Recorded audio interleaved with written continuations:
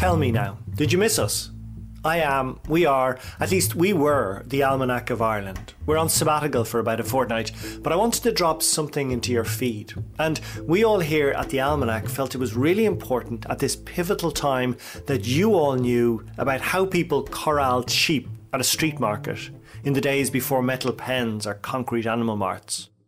Jack Reynolds of Collinstown, County Westmeath, recalls that it was done with hay rope.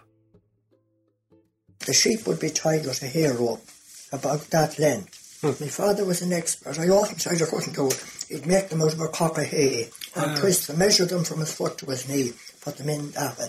To put them round the sheep's necks. I seen it in Roscommon in the 50s when I went first to it. And tied them in a ring of 20 round about. So 20 sheep tied to a central ring? A central ring, and there'd be two small ones in the middle. Maybe 80 of the larger ones, and there'd be two small ones put in the middle, but there'd be 20 in it. And they'd have to draw them out with this crook and wet and rain. There'd be hay ropes. The hay rope had some unexpected advantages, in that it could allow for a quick getaway. Jack Reynolds remembers hearing a story from about a century ago, when his father was selling sheep at the fair in Oldcastle, County Meath. At the outbreak of the Civil War, they were in Oldcastle with these rings of sheep. Maybe 4 rings would be 80 sheep, or 3 rings would be 60. His father told him that they'd been tying up the sheep into rings from early morning one day.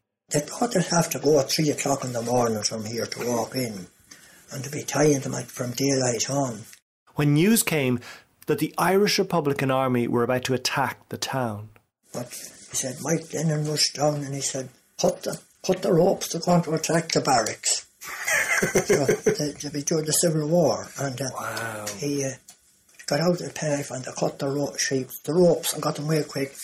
Thanks to the hay rings, they were able to quickly free the sheep and run for cover themselves, and they survived to tell the tale. I'm not really sure that you needed to know any of that, and I probably should have done a better job at recording Jack more clearly. But I promise you that when we're back in a few weeks, we're going to have a range of great news stories, and the producer Colette will ensure my audio quality improves.